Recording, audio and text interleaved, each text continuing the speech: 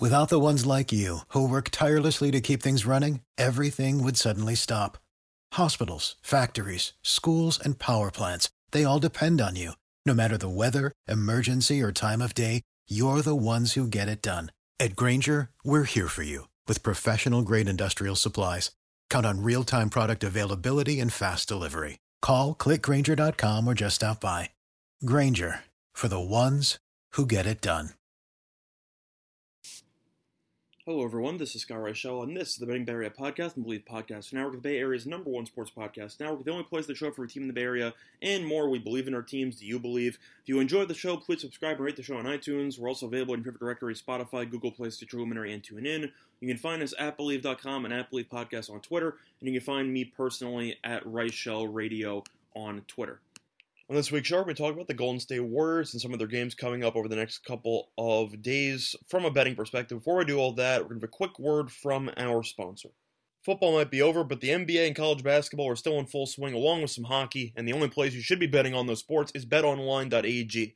I personally use it all the time. I know that I've been betting on basketball pretty much every single day, even during the NFL playoffs, and now with really no other sports left to talk about besides basketball and hockey, definitely, you should look at betonline.ag. They have all the lines you could possibly want. They have first half lines, full game lines, player props, really everything you want. I use them all the time. They also cover awards, TV shows, and reality shows if you want to look for some props and for some special, unique options there if you want to spend your money on. Maybe, for example, The Bachelor, if maybe your significant other is forcing you to watch it, maybe you can have some entertainment by having some money on it. But either way, betonline.ag has tons of props with real-time odds on almost anything you could think of, and of course, 24-hour online casino. Head to the website or use your mobile device to sign up today and receive your 50% welcome bonus on your first deposit. That's betonline.ag. BetOnline, your online sportsbook experts. Welcome back, everyone, to the Betting Bay Area podcast here on the Believe Podcast Network. Now, before we went on break, we talked about what we're going to be doing for the show. Same thing that we have been doing for the last couple of weeks, going through the Golden State Warriors and previewing some of their games over the next couple of days. Before we do all that, we're going to have a quick recap of what happened last week, and we did very well once again. We ended up talking about Golden State, thought that they would end up beating Orlando, thought they would lose to Brooklyn, thought they would beat Cleveland, and then the Miami game was a little bit dicey. I personally thought Miami would end up winning that game. Miami probably should have won that game, but Golden State ended up coming back in the second half. Curry was pretty underwhelming for about the first 3.5 quarters, or pretty much the entire game before overtime, and then he took over. So Golden State had a nice week overall, went 3-1. Overall in the show, we went 3-1, and hopefully that carries over into the next couple of games. So without further ado, we're going to dive right in and talk about the first meeting, or the first game that Golden State has on the calendar. And it's going to be another matchup against the Orlando Magic. However, this one's going to be on the road, and that will be taking place on Friday, February 19th. And for this matchup here, there are no lines out. I know usually we have a game on Thursday, so I can tell you the lines and everything like that, but that is not the case for this one. But looking at this matchup here, I don't know how I'm supposed to take Orlando. I know Orlando had a nice win against the Knicks yesterday, but doesn't change the fact that Orlando still is not a very good team. When you're starting Michael Carter-Williams and giving Mo Bamba a decent amount of minutes because of all the injuries that you have, your team's not very good. And Golden State has been playing very well lately, with the exception of the Brooklyn game, which has been kind of the issue with the Warriors all season long, is the fact that this team is very good against awful teams and kind of struggles against the upper echelon of teams that in either conference, which has been the problem. But luckily, Orlando's at the bottom of the East, and I think Golden State should beat them once again. I know Golden State did struggle a little bit to beat them on Thursday, but still won by 6. Curry had 40, and at the end of the day, Orlando can't guard Curry. They can't really stop anybody on defense, and I simply think that Golden State should be able to do enough in order to get the job done. Oubre also had a pretty solid game against Orlando in the first meeting because of the fact that Oubre ended up having 10 rebounds, and Draymond once again had another phenomenal performance passing the ball, as Draymond has recorded at least 10 assists in 7 of his last 8 games. He's been really just clicking, and I simply think that the ball movement will be too much for Orlando, and I think Orlando's offense is a little bit too underwhelming to match up. So I like Golden State to get the job done there. I'd also lean to the under, but I don't know what the line currently is, so I can't really go that much in depth on it. But Golden State simply puts the better team, and I think Golden State will play well in this spot against a pretty underwhelming Magic team. But now looking at Saturday, they have a back-to-back as they end up traveling to Charlotte to play on the road there, and I think that game could get a little bit dicey. Charlotte people were expecting to be a pretty, I'd say, below-average team. However, it's really not been the case. Charlotte is 13-15. However, if the playoffs started right now, Charlotte would be a playoff team, as this team has actually looked pretty good, especially over the last couple of weeks. I know Charlotte has lost 2 of its last 3. However, the Hornets are in first place in the division right now in the Southeast, and if you look at the recent results for this team has won 3 of its last 5, so it has been playing pretty well lately. But at the end of the day, going through the matchup here, I actually think Charlotte's got a decent shot to win this game, mostly because of the back-to-back thing with Golden State. It's one thing to have back-to-back games in the same arena, but having to play against Orlando and then immediately traveling to Charlotte with no days off in between, I think is a pretty brutal scheduling spot for Golden State. I wouldn't be surprised to see Golden State potentially rest some people in that game. I'm not really sure if Curry would sit, but I wouldn't be surprised to see them starting to rest a couple of people, just based on the fact that these guys have logged a lot of minutes over the last couple of games. But going through the actual card here, it's just a matter of the fact that, well, Charlotte hasn't really played in about a week because Charlotte ended up having to suspend some games because of COVID, but Charlotte is expected to be back for Saturday against Golden State. So Charlotte to be well rested, Golden State's going to be playing on 0 days rest, and assuming that Charlotte doesn't get off to an extremely slow start after the long layoff, I actually like the well-rested Hornets to get the job done here. I think that Charlotte has the offensive potency to match up with Golden State. I think defensively, both teams will struggle in this game, but LaMelo's actually done a really good job ever since he took over one of the starting guard spots because of the injury to Graham. But Rozier's been very good this season, averaging 20.6 points per game, and Gordon Hayward's a borderline all-star, averaging 22.3 points per game. I actually think that Charlotte just has enough, I'd say, options offensively to at least hang with Golden State, and based on the serious rest, I'd say, disparity between these two teams, I actually kind of like Charlotte in the spot. I think this game will be close, but at the end of the day, I do think that the Hornets should be able to get the job done in a pretty, I'd say, close game that's going to be taking place there on Saturday. But anyway, looking at the rest of Golden State's schedule, they're going to be remaining on the road. They're not going to be traveling back to the Chase Center anytime soon, because after the game against Charlotte, they travel to New York to play against the Knicks on Tuesday. Now, New York is, I don't know how to put this, an interesting team. I think it's a pretty safe way to put it. It's actually kind of interesting, by the way, because Golden State goes from having back-to-back games on Friday and Saturday to not playing until Tuesday.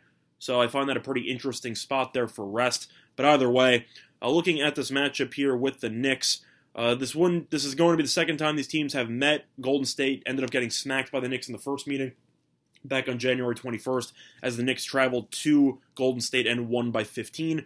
The Knicks are known for its elite defense, for their elite defense under Thibodeau, one of the best three-point defenses in the league. However, the issue you have with the Knicks is the fact that this team simply can't score, and that was the case in the game yesterday against Orlando, because the Knicks generated pretty much less than nothing for the entire game. Ended up only scoring 89 points. Definitely a terrible showing there. However, the Knicks are 7-6 at home, so this team has done pretty well at MSG.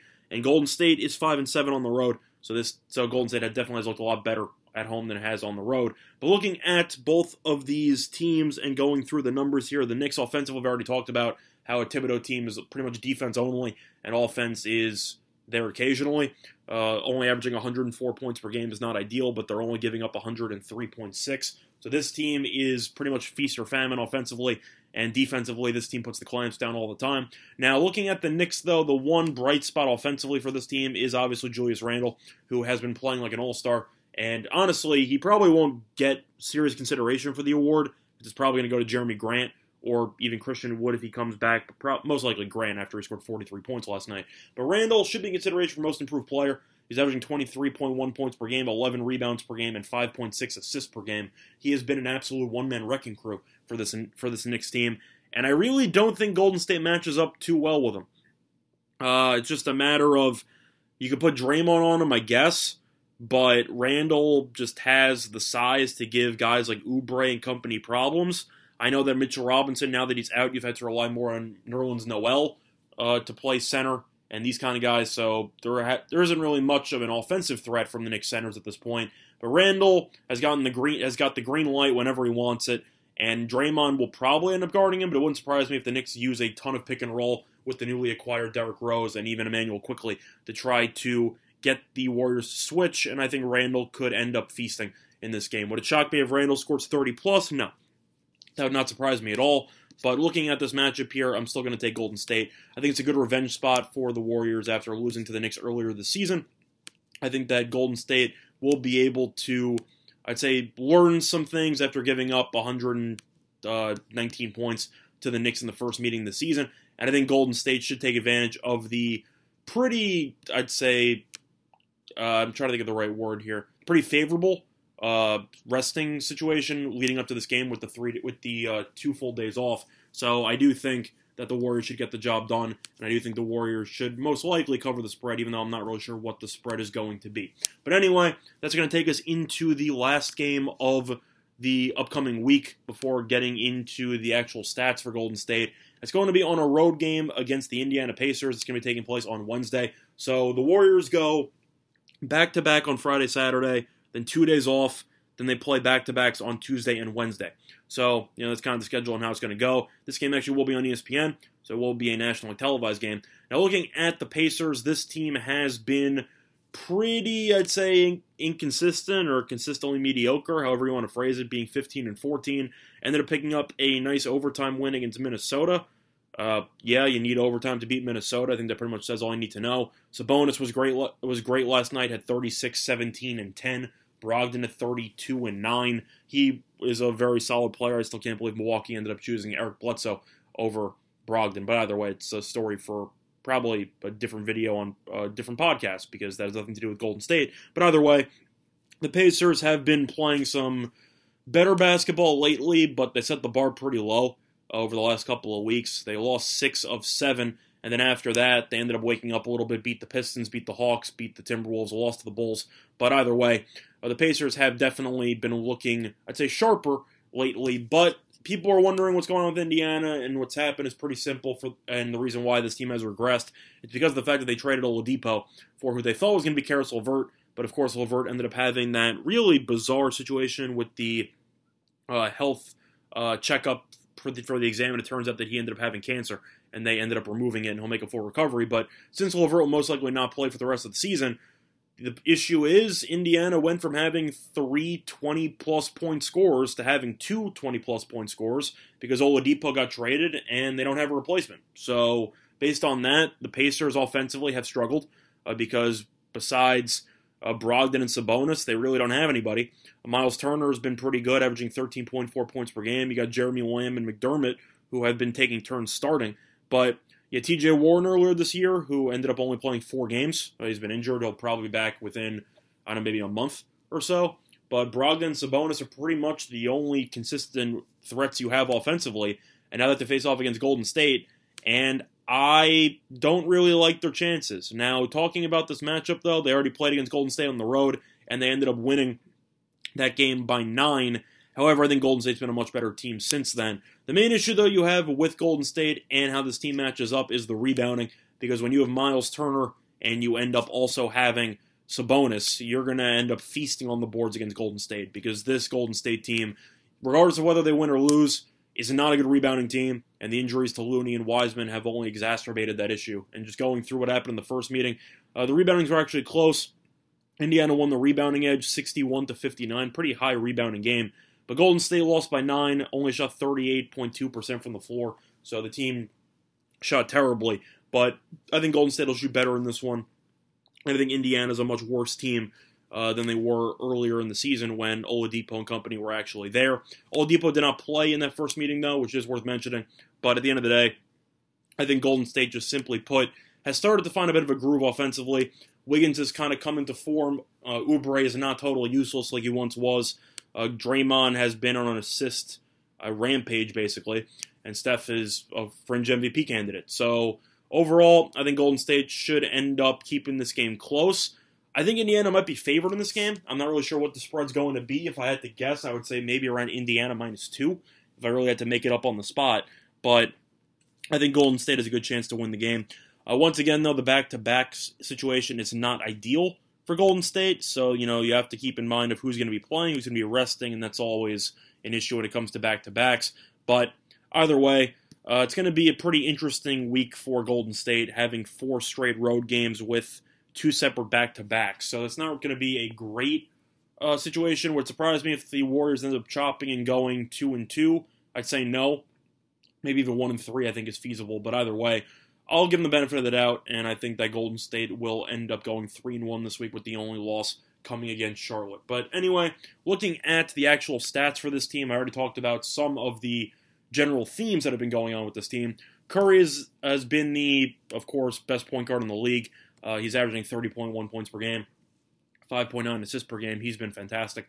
Looking at Draymond Green, he has still been awful when it comes to shooting the ball, as Draymond is still only averaging 5.2 points per game, but he's averaging a team-high 8.3 assists. He had 11 assists again last night in the overtime win against Miami. He's been great. Defensively, he's also averaging a team-high 1.4 steals per game, so he's been good. Wiggins averaging 17.5 points per game. He's been very solid. Oubre is averaging 13.9.